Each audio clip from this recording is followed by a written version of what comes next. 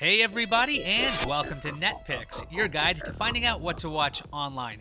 It's time for Animaniacs. The Warner Brothers and their sister Dot are back in new adventures on Hulu beginning on the 20th. The original voice cast returns, so at least it will sound awesome. Amazon Prime has a new competition show called The Pack, starting on the 20th. 12 teams of dogs and their humans go on a global adventure. The winning combo can receive $750,000. Gold medalist skier Lindsey Vonn and her dog host. Let's check in with Disney+. It just added the wonderful world of Mickey Mouse. In the premiere episode, Mickey heads to the supermarket. I'm gonna hope there's some wonderful things there. On the 20th, Disney has Marvel's 616.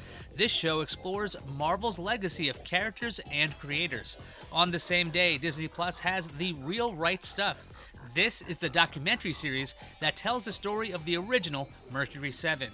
What's going on with Netflix? Well, it's in the holiday spirit with lots and lots of Christmas movies. On the 20th, there's Alien Xmas, where aliens try to steal Earth's gravity. The small alien named X must save the world.